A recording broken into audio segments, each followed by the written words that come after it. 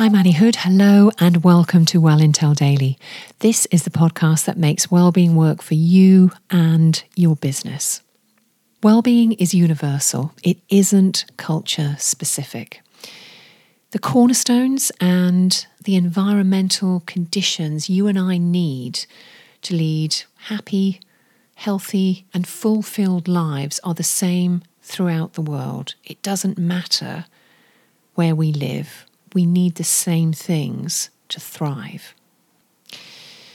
Wellbeing, in short, is the engine that can transform societies and economies around the world.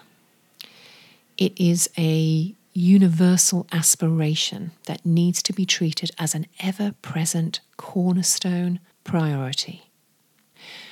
Our health is not just connected to that of our planet, but to the well-being of every single one of us. Every human being on the planet is connected.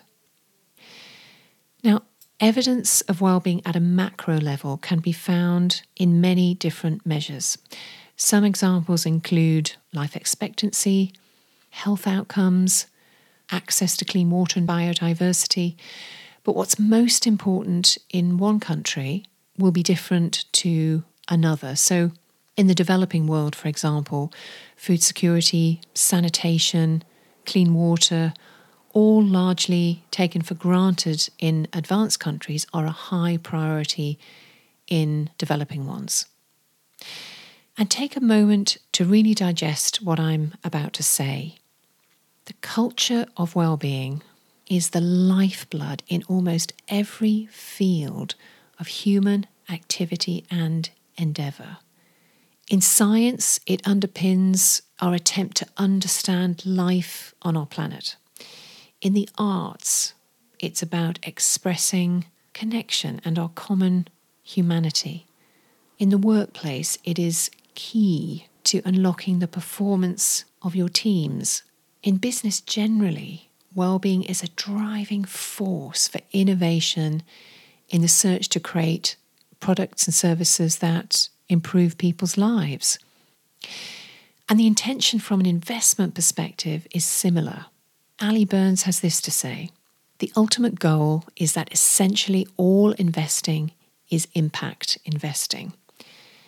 And what she means here is that all financial investment is made on the condition that humanity and the planet are impacted positively in parallel with money being made. That is a goal, that is an intention. We're some way off that, but the ball has started rolling. Wellbeing is the engine that can transform societies and economies around the world. On behalf of Accor, Well Intelligence and myself, and in honour of this white paper, I invite you to be a transformational part in the adoption and acceleration of wellbeing culture. Tomorrow's episode is about cultivating coping strategies. Please follow or subscribe to the podcast so it drops into your feed. Take care till then.